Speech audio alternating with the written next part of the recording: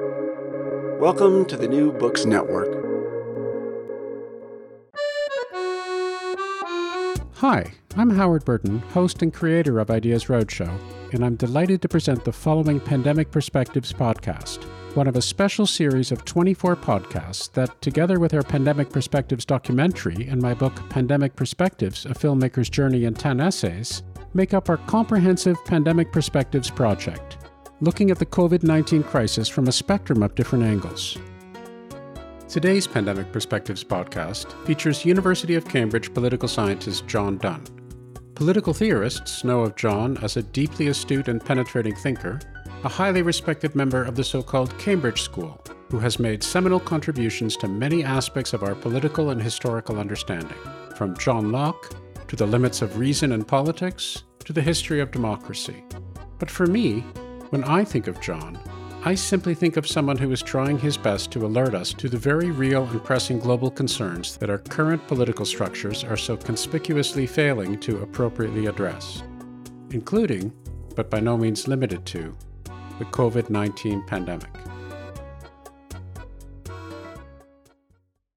Let me begin by picking up on a major thrust of your recent comments during our filming session, which resonated strongly with me, not only because of the trenchant nature of the comments themselves, but also because it reminded me of the sort of thing that you had said during our film conversation of 7 or 8 years ago, when you said the point of political institutions isn't to look good.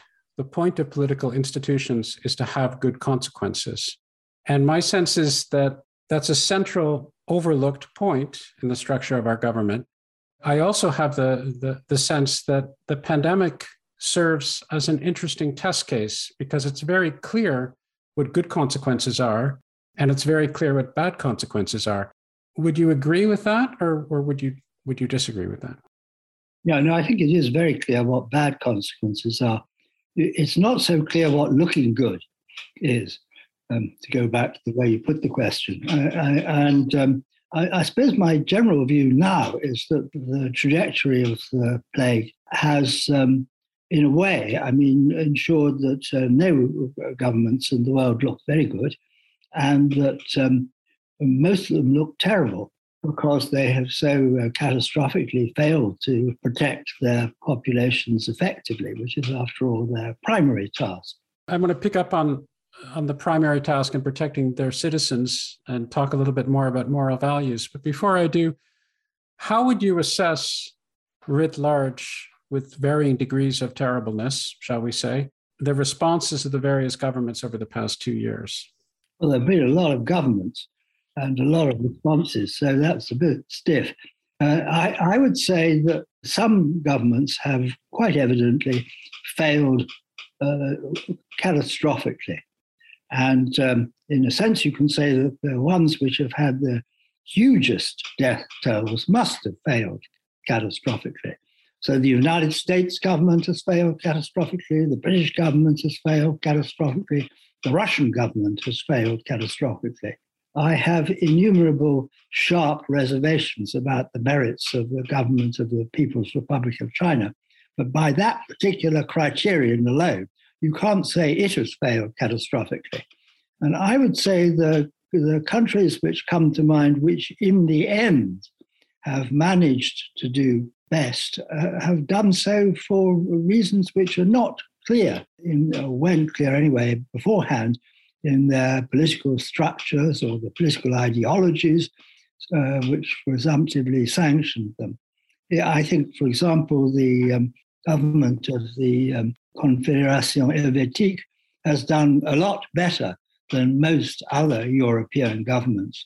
But I don't think it's done better than lots of other European governments because it's slightly less far away from the dreams of Rousseau. I think it's done so because it's rich and has been fairly successfully curated without interruption for a very long time. And it's been able to do so because it hasn't been interrupted in the way that most governments on the European continent have been by the catastrophe of the Second World War.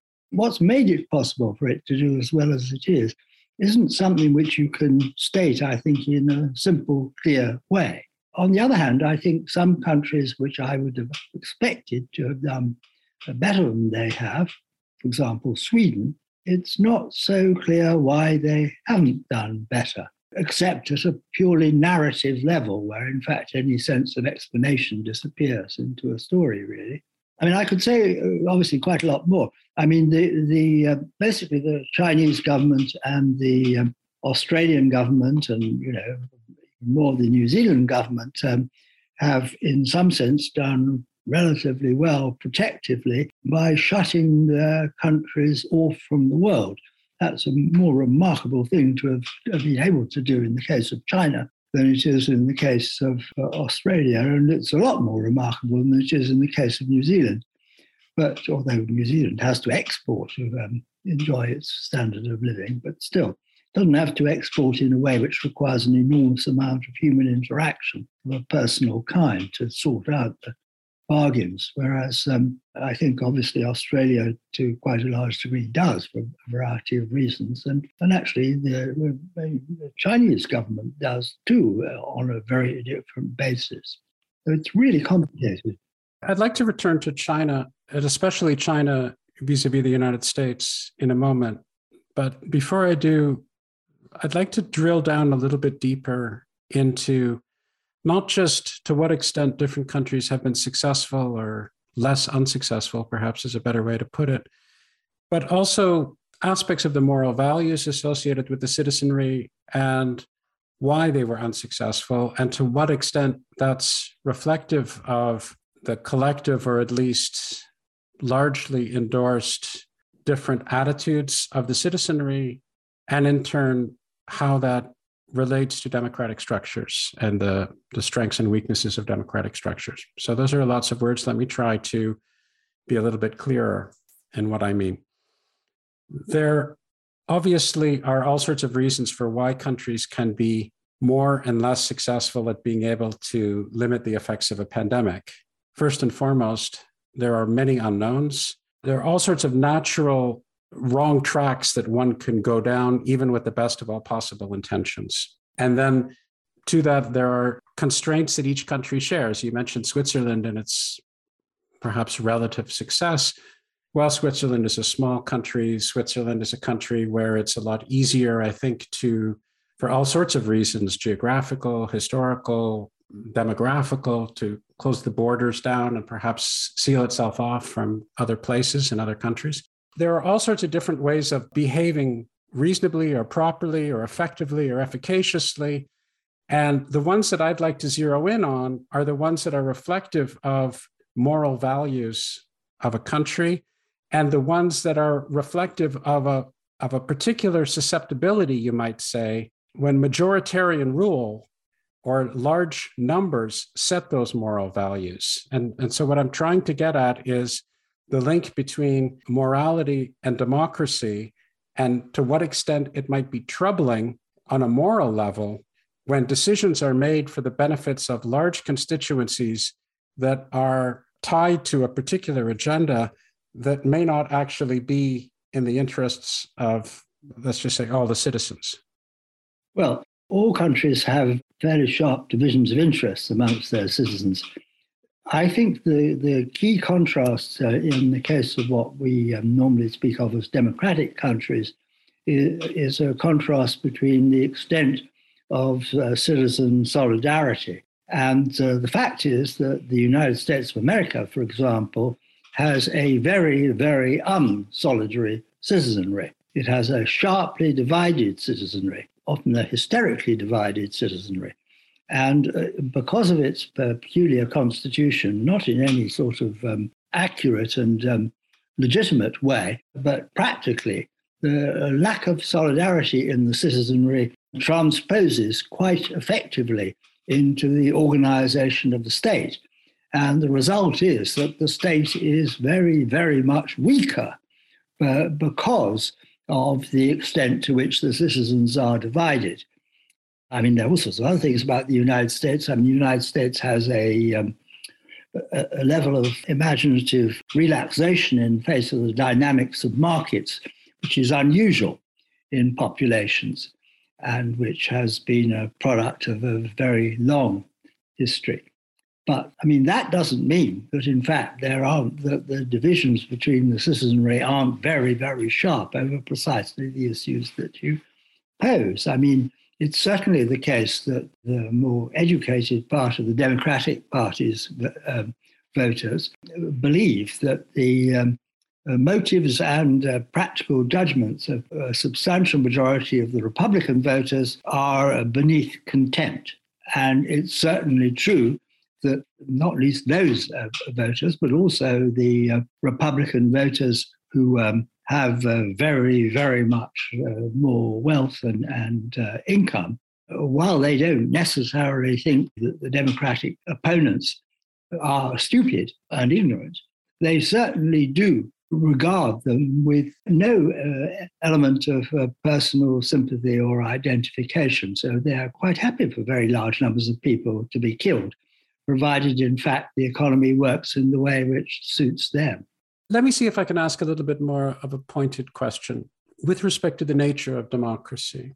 So you have written a great deal and thought a great deal upon the question of democracy, historically, what people have meant by that and how those views have changed, how that term is used and abused and has been used and abused over a long period of time, how it is evolving today, and where it has been, in your view, successfully applied, not successfully applied, less successfully applied, and so forth.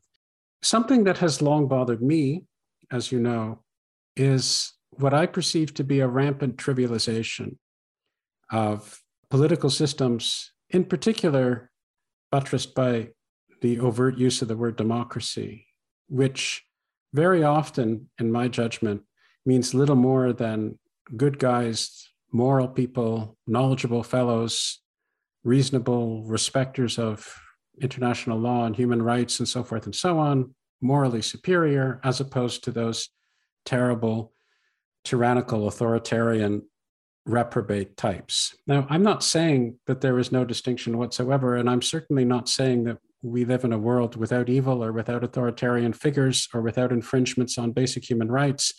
And very often, those political systems that do those nefarious acts are clearly non-democratic. What I'm saying is that if we trivialize, then we risk never examining how we might be able to improve our current structures. And it seems to me that there are some real tensions within any democratic system. And it seems to me that the pandemic highlights some of those, even in the best of all possible interests, even with the most reasonable attempt at somehow being able to marry respect for individual civil liberties and overall policies that are in the best interests of the citizenry. And what I have in mind in particular is the tension between expert knowledge and majoritarian rule, at least as I perceive it. So let me give an example, a fairly celebrated example, which is the significant numbers of individuals who are convinced that vaccines are a hoax that are perpetrated on the citizenry and might even be against their health interests, and they definitely shouldn't be in any way obliged or coerced into taking such vaccines. And I imagine a situation where we live in a world, which is not difficult to imagine. It's certainly not the world in which we live in at the moment, fortunately, but it's not difficult to envision that we might live in a society where the majority of individuals are of that particular persuasion. The majority of individuals have strongly held views that run counter to expert knowledge, in this case, expert medical knowledge. And the majority of individuals, since in a democracy, the majority winds up de facto setting the rules of the game, ensure that the political representatives and the people in power are passing laws that are in keeping with their particular views. And thus, I would be living in a society that would be fully democratic and yet not at all reflective of my overall health needs or the needs of everyone, and be in flagrant contradiction with expert knowledge. And I see this as being an inherent tension. And I see this as something which should be acknowledged at least, and we should try to have an open discussion about how we might somehow ensure that this doesn't happen within a fully democratic system. So that's a long preamble to eventually come, you will be relieved to know, to a couple of questions.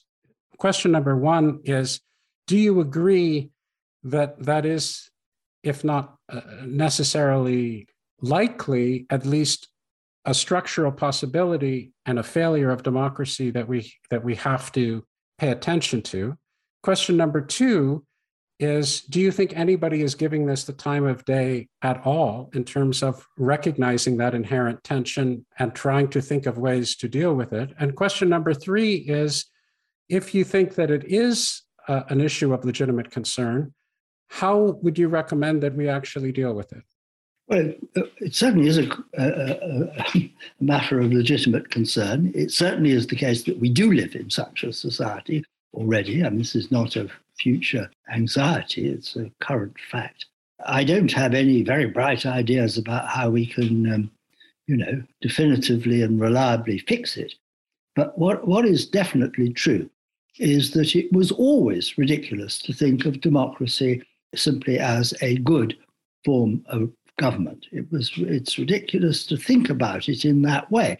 Democracy is a form of government. Forms of government are necessarily dependent on the judgment of the persons who are doing the governing, and insofar as they are in any sense at all that's causally substantial, democratic, insofar as they are effectively answerable to the majority of their citizens, they can reasonably only be expected to perform well if their citizens are not trying to require them or succeeded in requiring them to do things which are definitely a very bad idea practically. So you don't have to go very deeply into the thought processes of Plato to see that it was always going to be true that a democracy, insofar as it meant the rule of the selfish idiots, was going to come out as a very, very bad system. So it's only going to be a good system in practice. I mean, a regime so termed is only going to be a good regime insofar as the government can actually launder the worst misjudgments of its citizens pretty drastically and act on the best judgments which between them they make available to it. Politics and social and economic life are very, very complicated systems of divided labor. And to think that you could actually govern a country for the better on the basis of the judgments of those who have least grip on what the world is like is an absurd view, and obviously an absurd view.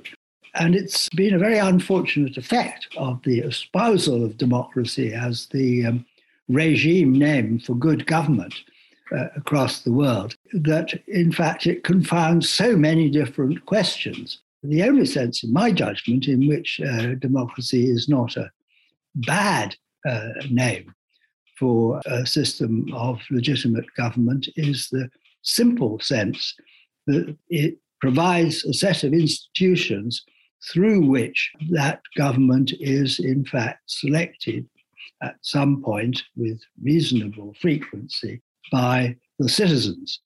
That doesn't guarantee that it will govern well, and it doesn't make it impervious to the idiocy or malignity of the citizens. It just means that actually there is a basis on which it can reasonably demand their obedience, and the basis is that they've chosen it.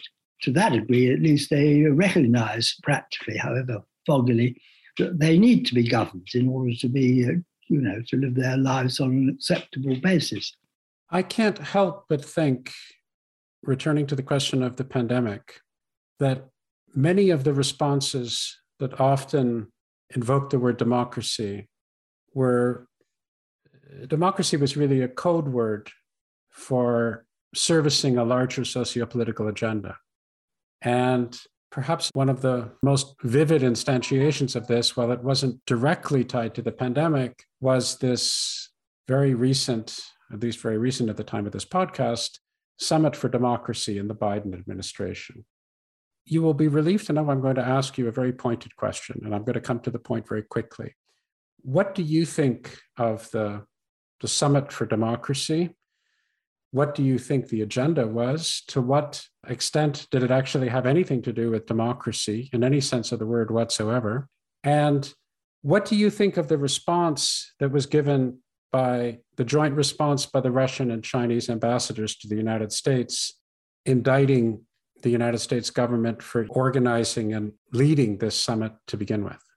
Well, I think that the Summit for Democracy was part of a very naive diplomatic and geopolitical agenda of the Biden government, which involves, massing the armies of those countries which care about whether they're called democracy or not behind the geopolitical aims of the United States. And I don't think that is at all a sensible way for the United States government to be behaving. I think it's a stupid agenda and a dangerous agenda.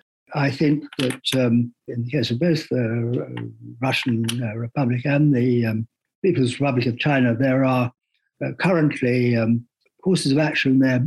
Each is currently threatening to pursue, which it would be wholly appropriate for the United States government to try to frustrate, namely the invasion of Ukraine and the invasion of Taiwan.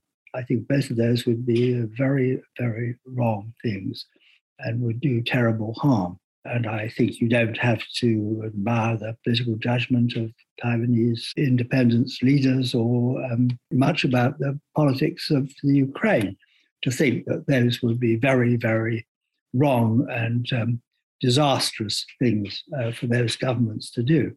So I don't have any problem with the Biden government wishing to stop those happening. I don't think it is very well placed to ensure that either doesn't happen. But I'm not against it trying. I just think that Summit for Democracy was a ridiculous sort of pageant. And I think it's not the right way to deal with either Russia or China. And it has nothing to do with the merits, such as they are, of democracy as a system of government specified in any way at all. I'd like to turn to social media. A lot of the buzzwords that are going around these days, fake news, it's a terrible expression for so many reasons. Every time I utter those words, I feel like I'm giving aid and comfort to the enemy. But anyway, let me imagine it in inverted commas, as it deserves to be. The idea that a scourge of our age is social media, to the extent that that is a thing, the reification of social media as a nefarious actor in the political realm.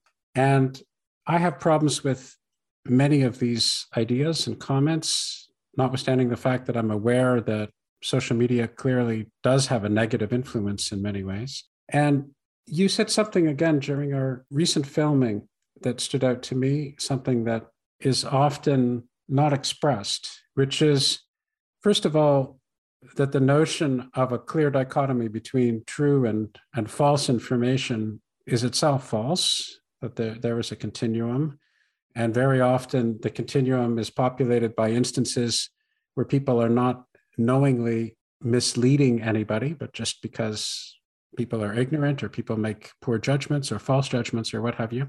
And then the second point that you make is this idea that, while it's true that there is clearly an increased amount of false information which is circulating and an increased availability of partaking of false information, explicitly false, knowingly false, or otherwise, there is also correspondingly an increased amount of true information on offer, that it is far easier today than it was 15 or 20 years ago to get accurate, valuable, knowledgeable information, or at least information on the front lines of research and scholarship. And this is particularly relevant when one is in the midst of a global pandemic, trying to get a sense of what the numbers are, what the information is, how vaccines work, what the latest state of the medical trials are, and so forth and so on.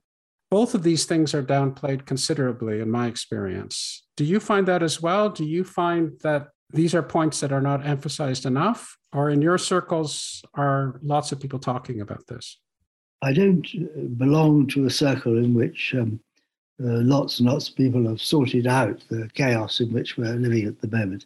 I mean, what is definitely true is that even if you divided up the things human beings say to one another into things which are true and things which are false, and a very, very large portion, in my judgment, of things which are neither accurately describable as just true or just false. If you take that as the matrix that you're thinking about, I think in relation to political communication as opposed to in relation to personal judgment, let's say personal judgment, what you want to do always is to know what's true as clearly and reliably as you can, and you want to know what's false as clearly and reliably as you can. And in between the two, I mean, you mostly want to know what are the things you've already noticed that are really important, where you've no idea at all whether they're true or false. What of those things you can reasonably readily improve your judgment about? The predicament that we're in, what Locke called the twilight of probability, twilight rather optimistic actually, I mean, but anyway, less than pitch darkness of probability. They're bits we already know we need to peer very hard at and get as good a judgment as we can. There's a different distinction, which is a very important distinction, and which goes to the question of communication between people, not about what they personally believe, but about what they want the persons they're communicating with to believe. And that is a distinction between whether or not the communicator is lying. It certainly is true that the deliberate transfer of false information plays an important role in practical politics, and actually it always has done. It plays a different role depending, over time and space, depending on the sort of technical facilities for communication and the political, economic and social relations between the members of a society. But it is an important distinction always. The happy way of looking at democracy is to think of it as a political structure which, because of its radical freedom across the entire population, permits people to judge carefully what is true and what is not true, and can reasonably hope for them not to lie to one another. Well, that is a very, very optimistic way of looking at any society, but it is an account of a good society, a good political society. You referenced the idea that an essential aspect is whether or not one is concerned with the notion that a political leader is willfully misinforming us, is lying to us. And the question isn't so much in our capacity or ability, first and foremost, to be able to discern the truthhood or falsehood of the claim. It's our motivation in doing just that. This is a concern that I've long had. People often say things like, democracy can only thrive when the citizenry is educated. And that's a hard claim to disagree with, but I think it puts the emphasis in the wrong direction. Education is seen in this context as something necessary, but at some level fundamentally unpleasant. It's like eating one's greens. Yes, we should be educated. Yes, we really should turn our televisions to an educational channel instead of something that we really want to watch. Yes, we realize at some level that it's in our own interest, but there is this whiff of obligation. There is this whiff of condescension from the so-called elites and so forth and so on, that if only people were to think like us, or if only they were to get sufficient numbers of degrees or what have you, then all would be well. And you can see the possibility of a backlash.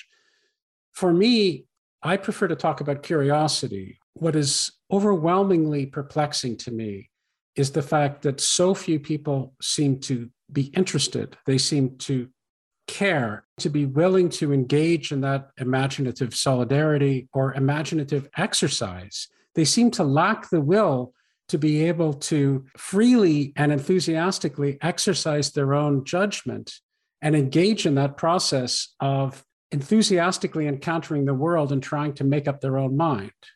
And that seems to me to be the problem that we are facing today, and perhaps we've always faced, that not sufficient numbers of people are motivated, feel compelled, are interested, not because they perceive it the right thing to do, not because they're told they have to do it, not because they will get money at the end of the day for exercising their judgment or what have you, but just because they passionately care. It's something that they're curious about. It's something that they are driven to investigate.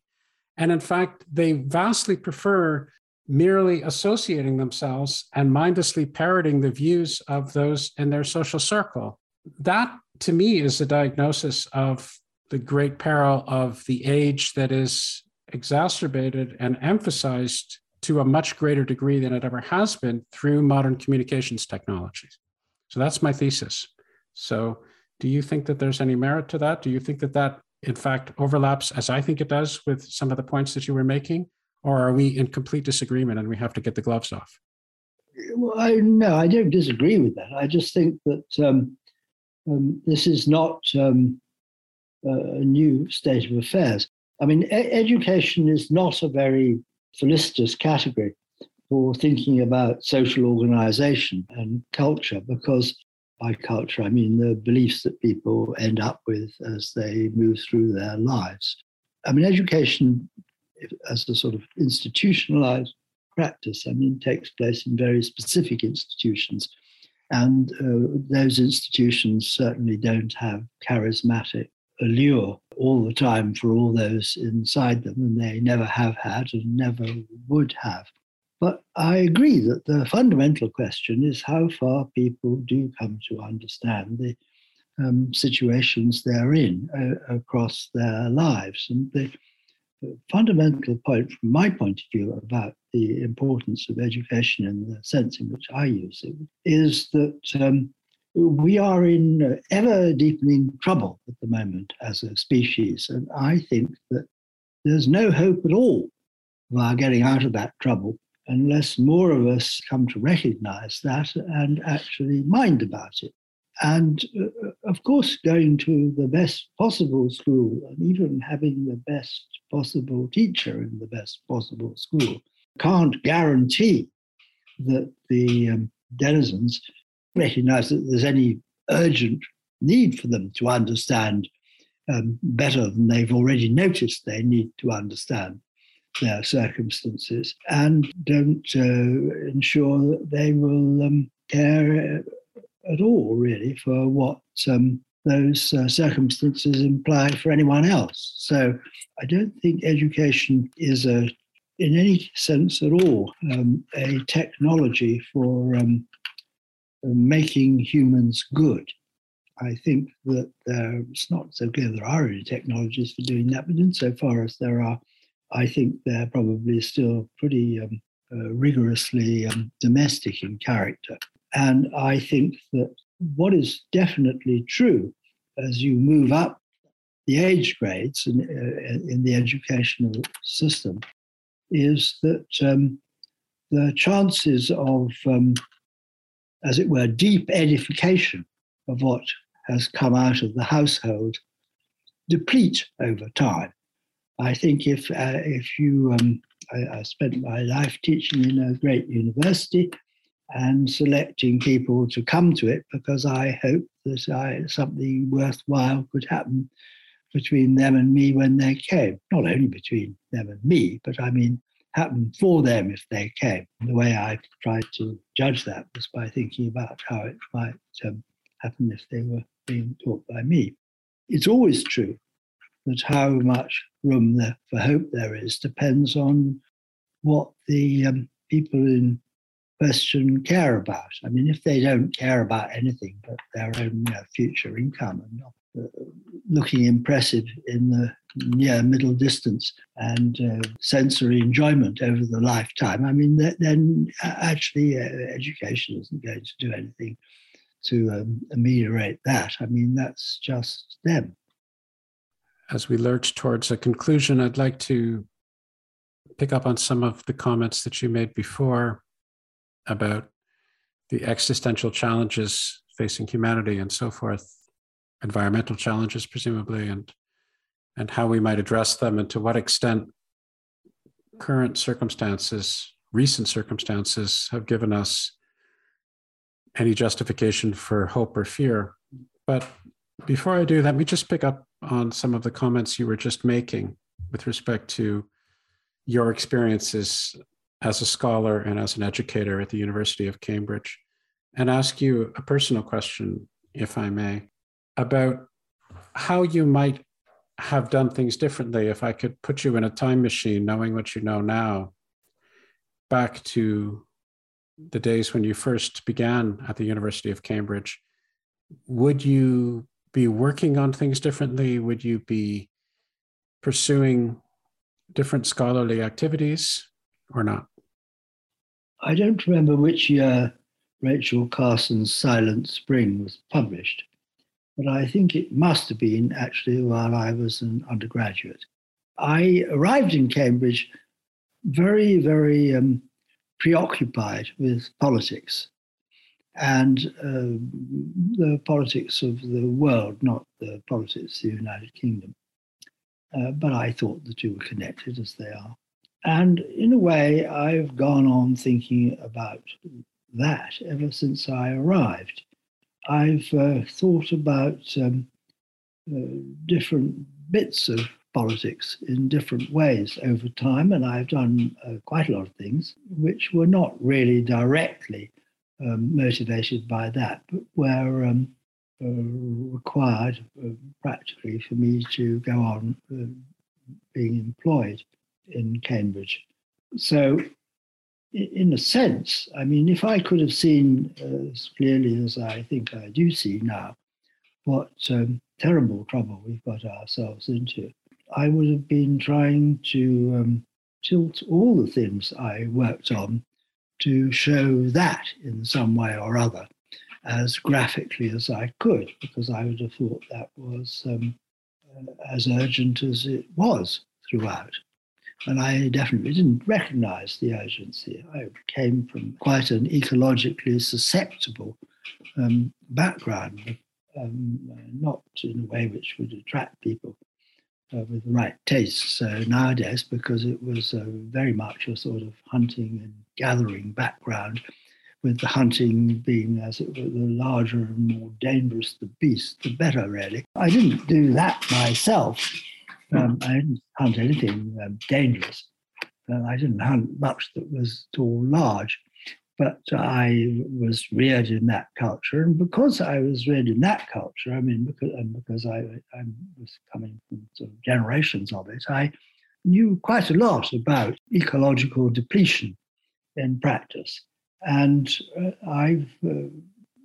for all sorts of very obvious reasons, it has become clearer and clearer and clearer to me that although I thought my family were, right off the globe in terms of political apprehension, they were actually quite a long way ahead of most in their apprehension of the particular sort of danger that we are in. I mean, they didn't think of it as a danger because it was a long way back then, and it wasn't discernibly a danger to them or to me, respectively. But I mean, since Rachel Carson, you could actually, if you thought about it intelligently, see that it was going to become quite dangerous for all of us. And of course, it's the danger has accelerated, I mean, devastatingly, and is still accelerating. And we have really now, I think, no sort of solid reasons for believing that we're going to be able to arrest the process before it's ruined, I mean, most of human achievements. So, I mean, that if you're a teacher, you had the sort of motivations I've had the whole way through, you would have been, yelling away in your Cassandra mode throughout. Well, I wasn't yelling away in that mode. I was chairman of the campaign for nuclear disarmament when I was an undergraduate. But then was then. Well, actually, that's still not an irrelevant consideration, but actually it doesn't matter much what the British government does about nuclear weapons any longer, or perhaps about anything else much, except from the point of view of its own citizenry. But then it might have mattered. Who knows? Anyway, it was a moment.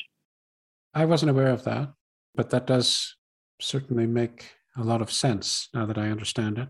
So let me ask you a question that I fear I already know the answer to, but I'm going to ask it anyway. Are there any reasons for optimism based upon what's happened over the past couple of years, specifically involving the pandemic or not specifically involving the pandemic? Are there any signs for optimism in any particular direction? I think there are two different sorts of senses of optimism that are relevant to those questions. One is summative. Last instance conclusion. I would say nothing has occurred so far which doesn't increase the grounds for pessimism as opposed to optimism. If it means have any things happened or been done, which are examples of how we clearly could be acting in a less foolish and destructive way at different levels, the answer is yes, there are lots and lots and lots of them. I don't think, one of them actually, you could say is, the pandemic will do well for showing what I mean. One of them is the speed at which vaccines were discovered and were deployed in a few very rich countries.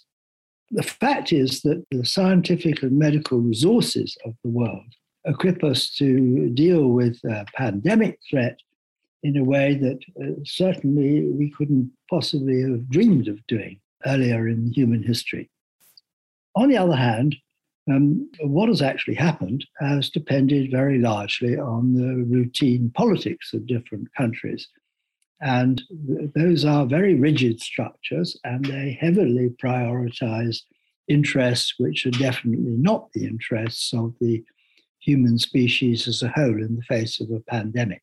And I would say, well, if you look at this, as it always is, as a race between the things which are making things worse and the things which are making things better, I would say that in the face of the pandemic, once again, the things that are making things worse have been winning over the things that are making things better. And I don't think that's an accident. So the more analytic and the more, in a sense, detached you want me to make my judgments, the less grounds I can see for summative optimism. But I don't think it's a closed book already. I don't think we just certainly are doomed and that's that. Intergenerational justice, sort of thing philosophers like to think about, is a completely incoherent idea in my view. But anyway, it doesn't make sense as an idea. You can't get it to make sense as an idea. But anyway, I think we are certainly in a condition of very aggravated intergenerational injustice at the moment. And I don't see any means of as it were, changing that, I suppose. On the other hand, I can see all sorts of things, and I do constantly, all the time, see all sorts of things which would be very much better if we weren't doing, or very much better if we were doing, or probably very much better if only we did, and so on.